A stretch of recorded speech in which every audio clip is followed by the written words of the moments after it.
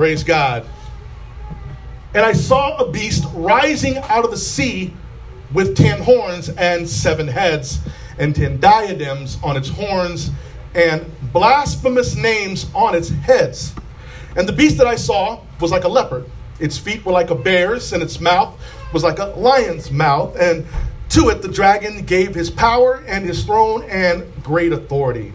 One of its heads seemed to have a mortal wound, but its mortal wound was healed. And the whole world marveled as they followed the beast. And they worshipped the dragon, for he had given his authority to the beast. And they worshipped the beast, saying, "Who is like the beast, and who can fight against it?" And the beast was given a mouth uttering haughty and blasphemous words, and it was allowed to exercise authority for 42 months. It opened its mouth to utter blasphemies against God, blaspheming his name and his dwelling, that is, those who dwell in heaven. Also, it was allowed to make war on the saints and to conquer them, and authority was given over to it, over every tribe and people and language and nation, and all who dwell on earth will worship it. Everyone whose name has not been written before the foundation of the world in the book of life of the Lamb who was slain. If anyone has an ear, let him hear. If anyone is to be taken captive, to captivity he goes. If anyone is to be slain with the sword must he be slain. Here's a call for the endurance and faith of the saints. Verse 11. Then I saw another beast rising out of the earth, and it had 2 horns like a lamb, and it spoke like a dragon. It exercises all the authority of the first beast in its presence, and makes the earth and its inhabitants worship the first beast, whose mortal wound was healed. It performs great signs, even making fire come down from heaven to earth in front of people. And by the signs that it is allowed to work in the presence of the beast, it deceives those who dwell on earth, telling them to make an image for the beast that was wounded by the sword and yet lived. And it was allowed to give breath to the image of the beast, so that the image of the beast might even speak and might cause those who not worship the image of the beast to be slain. Also, it causes all, both small and great, both rich and poor, both free and slave, to be marked on the right, on the right hand or on the forehead, so that no one can buy or sell unless he has the mark. That is, the name of the beast or the number of its name. This calls for wisdom. Let the one who has understanding calculate the number of the beast, for it is the number of a man, and his number is 666. You may now be seated. Heavenly Father, we thank you for this wonderful Sunday that you have blessed us with. We wake up this morning and we are so thankful that we are in Christ. We are so thankful for our Jesus who suffered and paid our sin debt. We are so thankful that today we come gathered together as the saints to remember the person and the work of Christ and what he did to set us free. That we are no longer bound by our sinful nature, that we are no longer bound by the things that once condemned us, that we are no longer bound by fear or guilt because of your Son who came to pay our sin debt, to shed his blood so that we might be free. Whom the Son sets free truly is free indeed. We thank you, Father, for the reading of your word today. We understand, Lord, that this book was written, given by Jesus to John as a revelation of to what was to come, what is and which was and what is to come. And we are thankful for the reading and the instruction and the teaching of this word, which you promised that we would be blessed by. Thank you, Father, for your glorious and majestic power and how you permeate this earth and even this room with your presence. We are thankful for you and for what you've done for us in your incredible plan of redemption. We worship you, Father. We worship you, Jesus. We worship you, Holy Spirit. We need you every minute of the day. And we give you glory and all the honor in the mighty name of Jesus. Amen. Amen. Now, in chapter 12, before I read chapter 13, at the end of chapter 12, I want you to be mindful of the fact that this was a cosmic war that we were preaching about and teaching about last week. The war in the heavenlies, the forces of evil versus the powers of God, the angels of God versus the demonic angels. And very at the end of chapter 12, verse 17, it says this. Then the dragon became what? Furious with the woman, who we can translate as Israel, we can translate as the church, and went off to make war on the rest of her offspring, the church's offspring, meaning the saints of God, meaning you, that the enemy is out to try to destroy you, not to scare you, not to put fear in you, but you need to understand the power and authority that you have over the enemy, because the enemy is coming to get and to come after you and to try to impose his influence on you and on your children. But we have the power and the authority in the name of Jesus. In the name of Jesus. Now, we know that he's making war against the church. And it says this, on those who keep the commandments of God and hold to the testimony of Jesus. It's simply not just one thing to say, I professed my faith at the altar one day, and then I went on living like I normally live. It just was a simple profession, but there was no action to be taking place afterwards. He's coming after the ones that follow after the commands of God, the ones that try to please God, the ones that are doing the will of God, the ones that are in Christ and into Christ. He's coming after those. So you need to understand the authority that you have in Christ. So this is the cosmic battle. Now we're going to begin to read about the earthly battle, how it's manifested on the earth. And who exactly is this first beast? This first beast. Let me simply read along with you here, because the beast here is referenced is to destroy the followers of Jesus. Are we following Jesus here at this church? I believe we are followers of Jesus here at this church. We worship Jesus here at this church. We are thankful for what Jesus has done for us, because we have eternal life with him, that we will see him as he is in this body, this glorified body that he left and was resurrected in. We will see Jesus once again. And it says here in verse 1, and I saw a beast rising out of the sea. Well, this beast is rising out of the sea. It says with 10 horns. 10 horns references nations. It represents nations. Here particularly could have been mentioning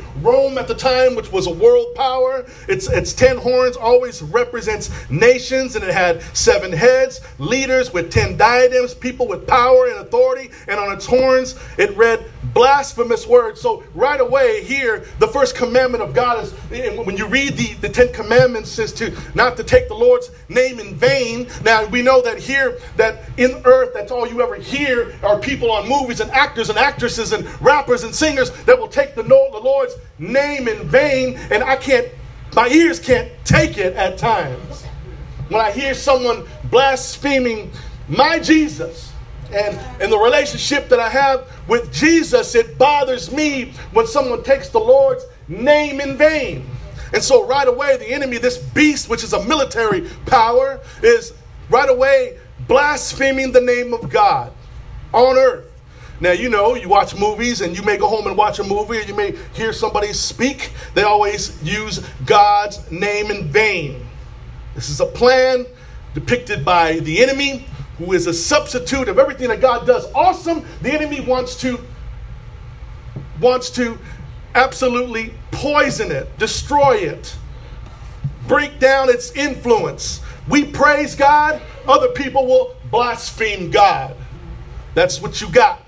You got people on God's side, and you got people on the enemy side. So here we are reading this and understanding this is a symbolic thing. Verse 2 then says this, and the beast that I saw was like a leopard. Its feet were like a bear's, and its mouth was like a lion's mouth. And to the dragon the dragon gave his power and his throne and great authority. This beast here is representative of nations, military powers, and usually when you see different countries and different nations, they're always affiliated with a certain animal. Now Russia is considered to be the bear, and I don't know what the leopard is, but it's probably something. But then you have the lion. I think the lion may be Africa, I think. But then here in America, we are associated with what? The eagle. So you have this symbolically meaning these are nations here, military powers, superpowers on earth that blaspheme the name of God, that want to war against God's people. And who gives this authority? Who gives it the authority? The dragon, who is Satan. So behind every army that you see, and all the killing that you hear about, and all the destruction that you hear about, the killing and the wars and all that, the person behind it is Satan. He's behind it all. Verse 3.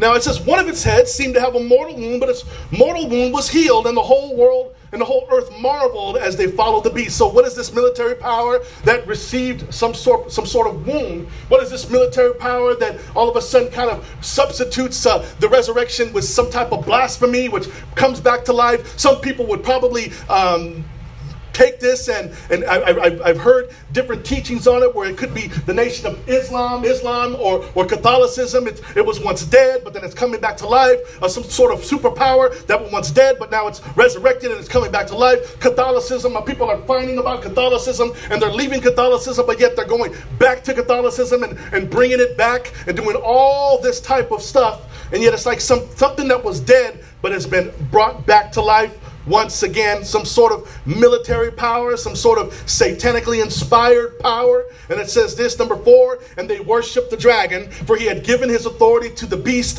and they worshiped the beast, saying, who is like the beast, and who can fight against it? Now, we know that we can fight against any type of military power. We do it spiritually, because we won't let the world influence who we are in Christ.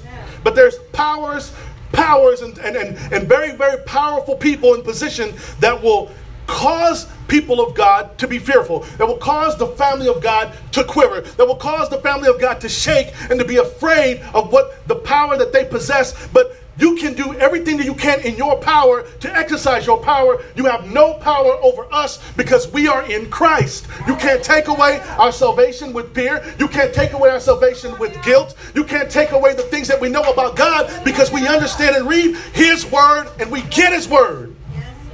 And we get His Word. You can take our life, but you can't take the salvation that has been provided. So we won't bow to any military power or this first beast. Verse 5 says this, and the beast was given a mouth uttering what? Haughty and blasphemous words, and it was allowed to exercise authority for 42 months. This is church persecution. The 42 months is a symbolic time of absolute church persecution. This was in the past, it's currently in the present, and this church persecution will happen in the future. It will happen in the future. Then it says this, in verse 6, it opened its mouth to utter blasphemies against God, blaspheming His name and His dwelling, that is, those who dwell in heaven. Also, it was allowed to make war on the saints and to conquer them. This is military power that uses violence. Military power that destroys lives overseas. You hear of destruction overseas with these powers and these presidents, these dictators that are ruling and destroying their own people. And they're doing this, causing a tremendous amount of blood spill. And they do this overseas. Here in America even, we have to defend ourselves against different nations that will try to destroy other lives, innocent lives. So there has to be war. And so you have this military power and this violence taking place. So the first beast is a military power. It's a military power, a powerful force of violence. Later on, we're going to read about the woman who is Babylon, who's dressed in the blood of the winepress, meaning the shed blood of all the people through war, that people have been killed innocently. So we know this beast is a powerful beast waging war. Now, we understand what this enemy is doing. We understand what this beast represents. And we understand why it does what it does, and we are so thankful for our troops and our soldiers who defend this country, that we have the freedom that we have against evil forces and powers that are in position to destroy innocent lives. As we move on, in verse 7, it says, also it was allowed to make war on the saints. Who are the saints? Those are the Christians, and to conquer them, which means they were allowed to kill them, because what we teach you in the Word of God is that we don't fear him who could kill the body, but we fear him who is able to destroy both body and soul and cast you into hell. So we understand that the power that this enemy has over the saints of God, what seems like ultimate defeat, really translate into ultimate victory. Continuing, and it says, and with verse 7, it says, and authority was given it over every tribe, people, language, and nation. This military power affects everyone. It affects everyone on the earth. And verse 8 says this, all who dwell on earth will worship it. All who dwell on earth will worship it. Everyone whose name was not written before the foundation of the world in the book of life of the Lamb who was slain. I want you to get this very, very important part here. You had people who lived in the past who worship God. You had people who lived in the past that didn't worship God. You had people who live presently now who worship God, and those who don't worship God. You have people in the future, people who are being born that are under the federal headship of Adam, that will come to Christ, and Christ will be their federal head. But then you will have people that will not believe in the King of Kings and the Lord of Lords. Now, we see this very thing here. You see death that will happen. And the imminent part of it, that all of us one day will face this last opponent called death. But here it says, right here, and this is why we teach you the doctrine of election. It's written right here. So for some of you that need to take notes, I want you to write down these passages that I've written here. I want you to write down these passages that can locate that God knew you before you were born. He chose you before the foundation of the world, that you would come to know Christ Jesus, that you would be sitting in these seats here today to hear his word, that he protected you from this wrath. Hallelujah. I'm going to go to Ephesians. I want you to go there with me, because it says, and all who dwell on earth will worship it. We don't worship the beast. Everyone whose name has not been written before the foundation of the world in the book of life, the Lamb who was slain. So I want you to go to Ephesians chapter 1. I'm going to read this for you here. Ephesians chapter 1,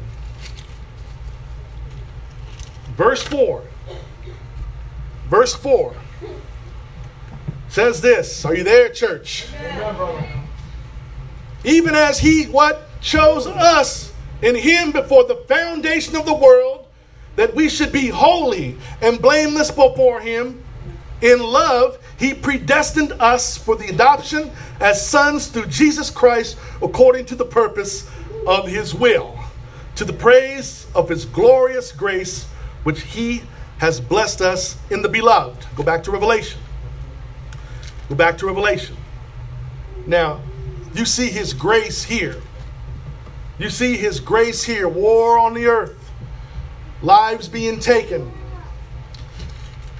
People who will be slain. Christians who will be slain. They will be conquered. It seems imminent. It seems like ultimate defeat, but yet it results in ultimate victory, because God has saved us before the foundation of the world. There's another scripture you can write down. It's John 15 and 16. You can write that one down. It will show you about the doctrine of election. You can write down 2 Thessalonians as well. Chapter 2, verse 13. You can write that one down as well. It will show you that God has already chosen you before the foundation of the world. It's his grace. It's his grace upon your life. 2 Timothy 1 and 9 is another one as well. You write those down. You go and you study those about you being chosen before the foundation of the world was even in place. That your names were already written there. That means that you can't work to get there. That means you can't do something good to get there. That means you can't be a good person in your life and be taught that, oh, I've been good my whole life. I deserve to get there.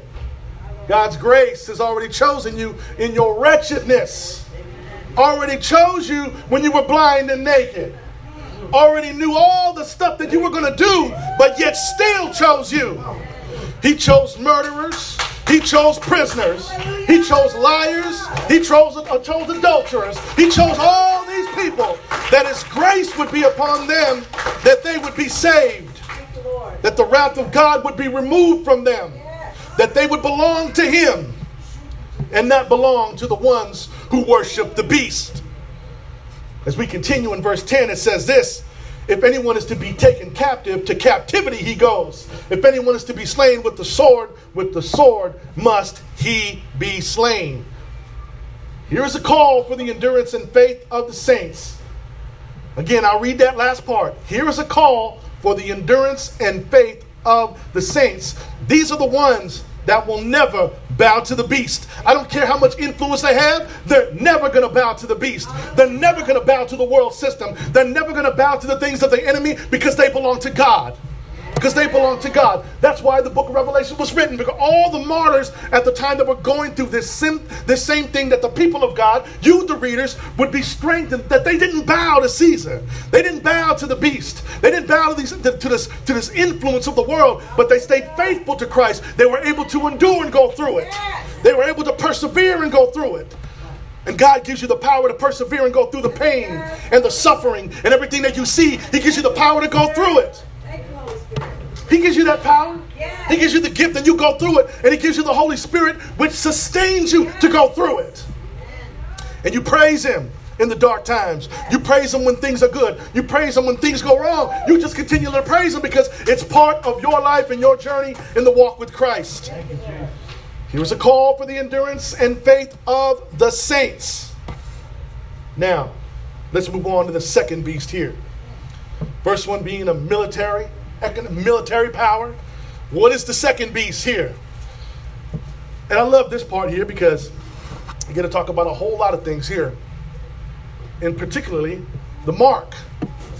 The mark. So we're going to scroll around in our Bibles here today. And if you can't scroll around in your Bibles, just take a piece of paper in the back and write these things down.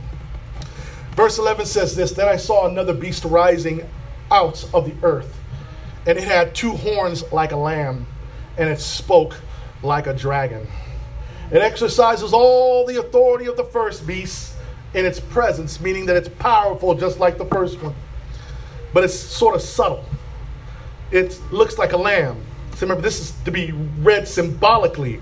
Remember, we studied the Word of God. It's to be taught symbolically. Yeah. So it's something that's subtle and likable.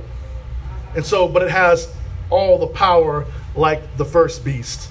It exercises all the authority of the first beast in its presence, and makes the earth and its inhabitants worship the first beast.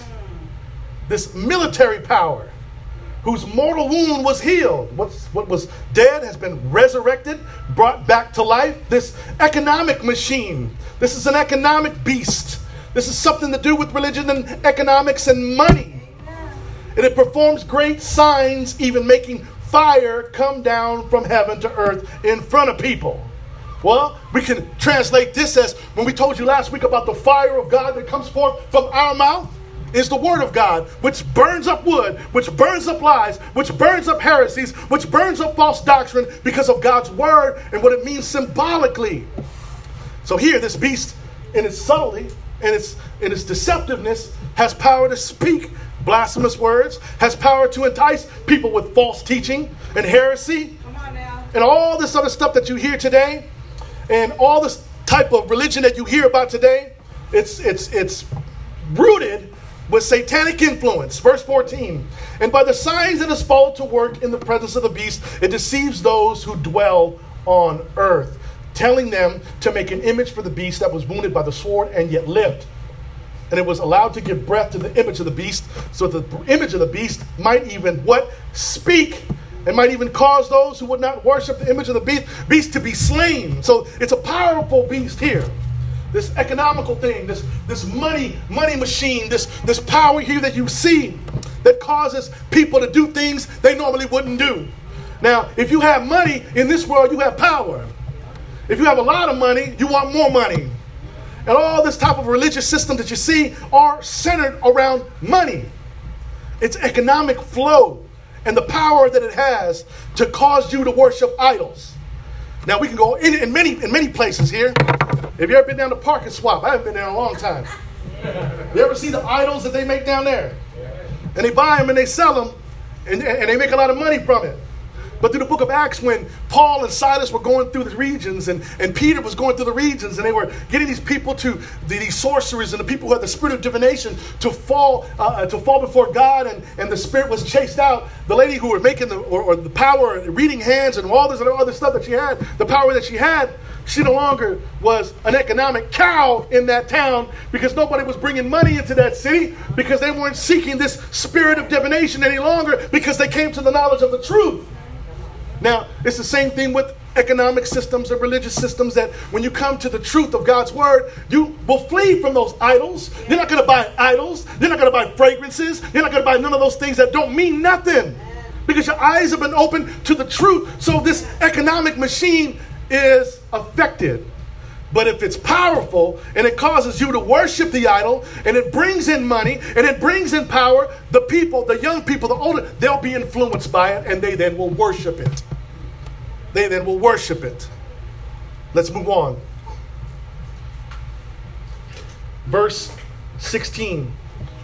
Remember this image, this symbolic image of a beast, of an economic, powerful machine, the first military power, an economic power that yet people are falling victim to, and people are worshiping this beast, past, present, even the future, whatever it may be. It's going to be powerful that people will fall to it. They even fall to it now. People will absolutely sell out for money. Yes. They'll sell out. They'll compromise their character to sell out. They'll do things you never thought they would ever do, just so they can have a spotlight. And they do this very thing, and they worship the beast. Verse 16 says this: also it causes all. Someone say all. Now it says both small and great. Both small and great. Both rich and poor. Both free and slave, to be marked on the right hand or the forehead. What is John seeing here? Is he seeing computer chips? Did Jesus show John computer chips and little tiny rice grain things? Did he show John this and said, this is what you need to tell the people about? Don't worry about the Western age or the medieval age. But we're going to write this and make it for the people who are in 2020 right now with the rice grain and all this other stuff about the beast. Don't take it. Tell the people, don't take it. Now, we need to understand where this is coming from, where the symbolic meaning of the mark of the beast. Now, we know, as we read in Revelation 7, I know you were paying attention, because the Bible says in Revelation 7 that you all have been marked. Yes. Your names, God's name is written on your forehead. Yes. Although I know you believe, I don't see Yahweh on your forehead, though. I don't see it on your forehead. I don't see it. But I know by faith that your names have been written, that his name is on your forehead. Your allegiance is to Jesus. Amen. You worship Jesus. Yes. That is where your allegiance lies. So here the enemy, which is the devil, wants to be worshipped like God.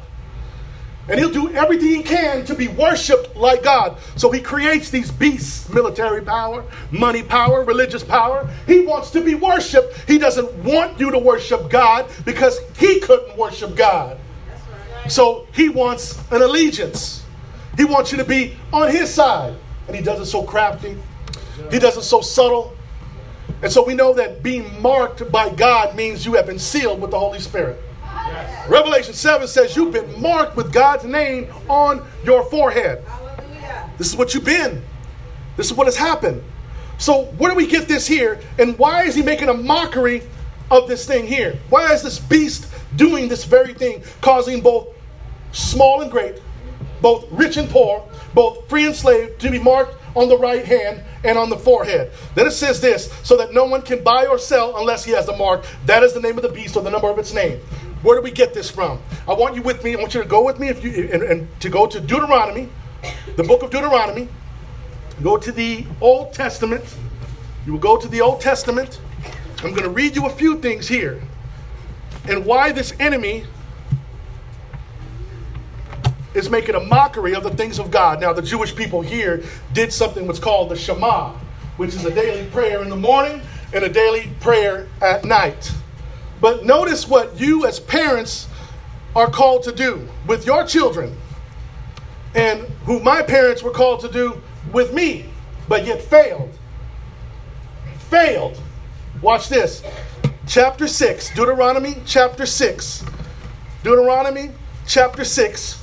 We're going to go to verse 4. Someone say, I am there. I am there. All right. It says, Hear, O Israel. Hear, O Israel. The Lord our God, the Lord is one. Now, why did they write this? Why did Moses write this down? The Lord our God, the Lord is one. Why did he do that? It wasn't so to defend the Trinity, and it wasn't to defend for people who are believing in modalism, which is heresy, to use this scripture, which they do over and over and over again. This scripture was written because the people of Israel, the Hebrews, the Israelites, and everybody in that region were always susceptible to worshiping many gods. Many gods, just like today, in today's culture, past, present, and the future, people worship all kinds of gods. Gods are running prevalent. People even tell you that you can be a god. Gods are everywhere. God of this and God of that. Different type of gods. But here he says, the Lord God is one. There is only one God. One God. We believe he is one being and three co-eternal persons and co-equal. So here you have this very thing. He says, the Lord our God, the Lord is one. You shall what? Love the Lord your God with what? With all your heart. You shall love the Lord your God with all your heart.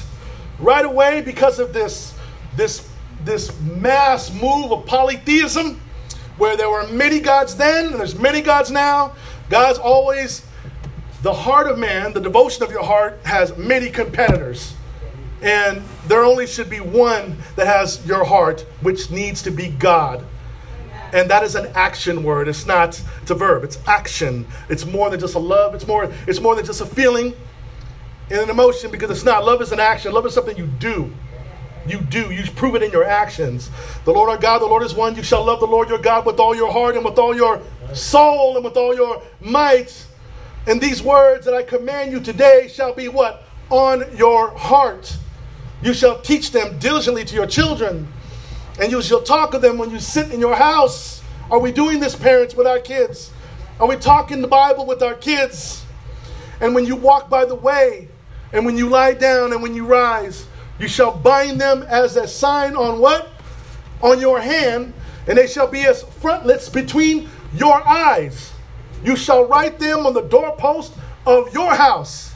Now, in Jewish customs, and when they would do this, they did it literally. They took frontlets and they took what was called phylacteries, and they placed a belt with a parchment on the front of their forehead between their eyes. And they took these leather straps and they strapped it around their leather hand, and there was a parchment at the end of it that had scriptures on it. Scriptures on the forehead, scriptures on the left hand. This is what they did literally. They literally did this. But the Lord is asking them to do it spiritually. It should be in your heart. The Word of God should be in your heart. The Word of God should be on your mind at all times. Because if it's on your heart and it's on your mind, your hands are going to prove the action by what you do. Here's what you do by what you do with your hands. Where are you driving to if you proclaim Christ as your Lord? What are you picking up if you proclaim Christ as your Lord? What are you doing? What do you do? Because it's supposed to be here and on your mind and in your heart, and your hands prove what you believe. You live out what you know through the Word of God. You've declared your allegiance. Stay in the book of Deuteronomy. Go to chapter 11. We're going to read it again. Go to chapter 11. Deuteronomy 11. The Lord says it twice. Twice. Go to verse 18. Deuteronomy 11 and 18. It says this. Are you there, church? It says, you shall therefore lay up these words of what? Of mine, the words of God in your heart and in your soul. And you shall bind them as a sign on your hand. And they shall be as what? Frontlets between your eyes. They shall be as frontlets between your eyes. This is very, very important. Because this is what God has called us to do spiritually, to have our mind on Him, our mind on Jesus, our mind on His Word, our hearts full of the Word of God. Because we know that if our hearts are changed, it's because God has done it. He's given us a heart of flesh, no longer a heart of stone, to follow after the things of the world and reject the things of God. But we have this. We have this. Go back to the book of Revelation. Go back to the book of Revelation. The Shema is something that they would do day and night. This is something they would do day and night. And so it's like the enemy is making a mockery of this daily prayer that we are to do during the day and we are to do at night. Making a mockery of this very thing. Now, what you see and what you watch affects your life. And it comes out of your heart. It comes out of the abundance of the heart, the mouth speaks. So whatever you watch, whatever you see, it influences you and it guides you and it leads you into wrong direction. Or if you take it in a positive way, if the Word of God is on your mind constantly, you're in the Word of God, you're constantly seeking after the things of God, you take your hands and you do something wonderful for the glory of God because you love Him, not because you're being saved by your works. And so here you have the enemy making a mockery of this very thing. He says, verse 16, Revelation 13 and 16 says again, and it causes all, both small and great, both rich and poor, free and slave, to be marked on the right hand or the forehead. Now, the enemy has these people in their grasp. He has them right where he wants them. On their forehead, they belong to the enemy because all they do is think about evil things continually. And all they do with their right hand, which is symbolic of their power, is they do evil things with their right hand. And so this is what you have symbolically. You have those who are calling an allegiance to Jesus and those who have made an allegiance to Satan. Two people. You have God's people, and then you have the enemy. You have the 144,000, and you have those that have the number 666, which is a number which falls well short, which is man's number, which causes man to fall well short of the standard of God. That's why his number is 666 in Hebrew writings. The name here, 66, and reading it historically, it mentioned Nero, who was a killer of Christianity, who tried to eradicate Christianity. And also the number of Satan and the number of man, which falls well short of God's standards. Well short of God's standards. I want to read something to you, and then we're going to take communion together. I want to read you something from one of the great men of God who has really catapulted the move of Reformed theology. And he recently passed and went to be with the Lord. And I want to read this to you because this is God's grace upon your life and ours. This is God's grace. And he made this statement, and it's a very profound statement. I got it from his book, The Holiness of God. And it says this: loving a holy God is beyond our moral power. Now, he writes that, and I'm thinking, loving a holy God is beyond our moral power. Before we came to Christ, all we wanted to do was think about things evil and do things evil. In everything that we do, we wanted to do something which was contrary to the things of God. But he changed you. But he changed your life. And now you have this moral compass where you look and you say, I can't do that no more. I used to do this, but I don't want to do those things anymore because I'm in Christ. I can't go back to that lifestyle because he pulled me out of that lifestyle. But before you got saved, you were in that lifestyle and didn't care 2 cents about it, what anybody thought about your life. You didn't care. But when God and his grace comes, he changes you. And now you have this moral compass, and now you know right from wrong. The Holy Spirit convicts you. And you won't do it anymore. Some of you do things that you know you shouldn't do, but yet when you go home, you feel bad about it. Because that's the Holy Spirit convicting you. And if you do it and you keep doing it, it's just sin. It's just sin to you. So he says this opening line: loving the holy God is beyond our moral power. The only kind of God we can love by our sinful nature is an unholy God, an idol made by our own hands. That's why in churches today, you won't hear the word of God too much. They won't open up the Bible and make you go to the Bible, but we'll talk about everything outside of the Bible. Because if we talk about what's inside of the Bible, then you're going to find out who God truly is and not the one I'm just making up. Because we can make up a Jesus that suits our lifestyle. We can make up doctrine that suits our lifestyle. And we can bypass Scripture and not read Scripture with you just so it can suit our own convictions and our lifestyle. And that's what they do today. That's why when you see TV, that's when you see people preaching, they never even have the Bible.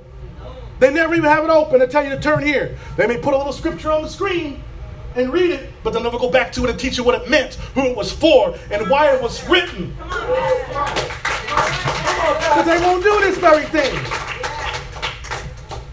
There's even somebody that will make you hold the Bible up in the air and quote some type of phrase declaring the allegiance to it, and then put it down and never have you open it again. And they're all over TV. And the reason is because the way that Christians sell out, or who call themselves a Christian, sell out is by compromise. Compromise. I'm going to have a little bit of the world and a little bit of Jesus and I'll be all right. They compromise. This is what they do. They just compromise. This is what the enemy's calling his wars against the people of God, to get them to compromise, to follow after satanic influence, to take his mark and not the mark of God. To take that mark 666 or the one that we have, which is 144. To take that mark. I'll continue, and he says this, and then we make a god, an idol by our own hands, unless we are born of the Spirit of God. Unless God sheds his holy love in our hearts. Unless he stoops in his grace to change our hearts, we will not love him. To love a holy God requires grace strong enough to pierce our hardened hearts and awaken our souls. That's the kind of God that we worship. That's why we are here today, to remember what Jesus has done. That he would protect us from this. That he saved us from this. That he would come to earth and protect us from the plans of the enemy and destroy him. And give us eternal life. Today, we are going to take communion. This here is the grape juice. This is the wine. And we are going to take it, and then we are going to pray. Now, if you're here today and you know of Jesus, and you maybe made a declaration or profession of knowing who Christ is, and you want to commit to Jesus, or you want to pray and talk to Jesus, today I suggest you do that. We're going to have a moment where we will pray together, and we will look at our own sinful and things that we've done and ask God to forgive us. And he does. He forgives us. He forgives us, and he remembers it and washes it away and does never bring it back like the enemy, but he forgives us. So today, before we come and partake of the elements, we're going to have a moment here where we're going to seek God ourselves, pray to God before we come up and get the elements. When you do get it, hold it, and we will pray together. Now, if you don't know what we're doing and why we're doing this, it's simply remembering that Jesus came and he shed his blood for us, that the Father would be propitiated, that the wrath of God would be removed, and that we are worshiping him and thanking him for his work, that he fulfilled the law. He became the perfect sacrifice that God needed to atone for man's sinfulness. And so we're thankful that Jesus saved us, that we are in need of a Savior. And we are here today to remember that great sacrifice. If you don't want to come forth, no one should be looking around and prodding you to come. This is between you and God. If you need to sit there, then you just sit there. That's between you and the Lord. It's not for any of us to look around and be pointing fingers or doing anything. It's none of our business. That's between you and the Lord. And sometimes we do need to sit back and just pray and seek God. So let us seek God here this morning. As I pray, join with me in prayer. You may pray your own prayer, but I'll lead in prayer together here this morning. Father, we read your word today about these beasts that the enemy, who you have removed from your presence to earth, that he uses to influence the offspring of the church and to remove the people of God from being effective because he influences them satanically with his plan. And Lord, today we are reminded by what you've done by sending your only begotten Son, meaning not created but unique Son, to the earth, to be born of a virgin, to grow up and to follow and fulfill the law, conquer the law for us, because we would never be able to abide by the law, as we declared earlier as service started with the catechism, reading it, understanding who we are as a people, understanding the humanity and how we as humans fall well short of your standard. That you had to send Jesus to save man from his sinfulness, to save man's eternal soul. Today we are reminded, Lord, help us to remain strong during times of attacks. And they come in waves, Lord, we know. But you give us the authority of your word, the power of Scripture, the power of the Holy Spirit.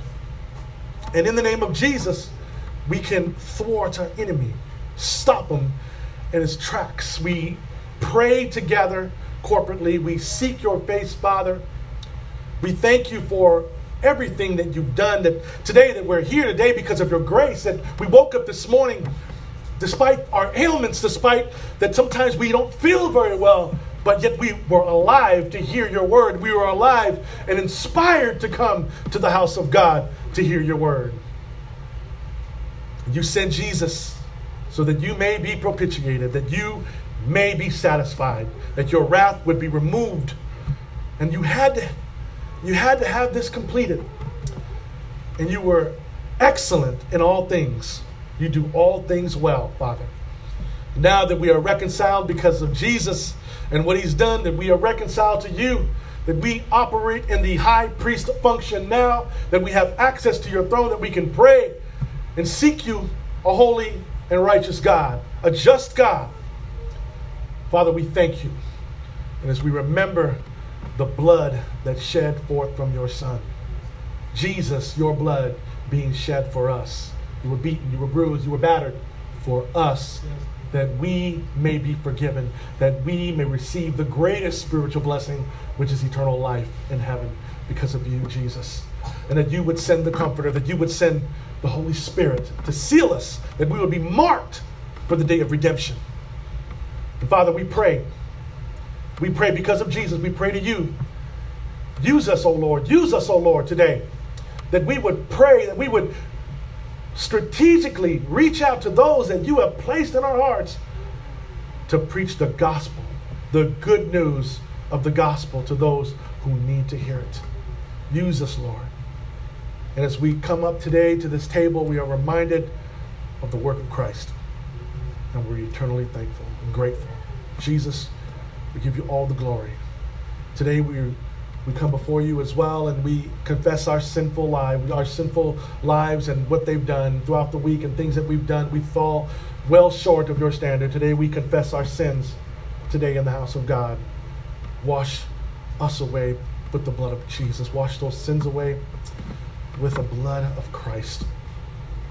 Remove it from us, Lord, and we thank you for your forgiveness. We confess our sins before we approach this table.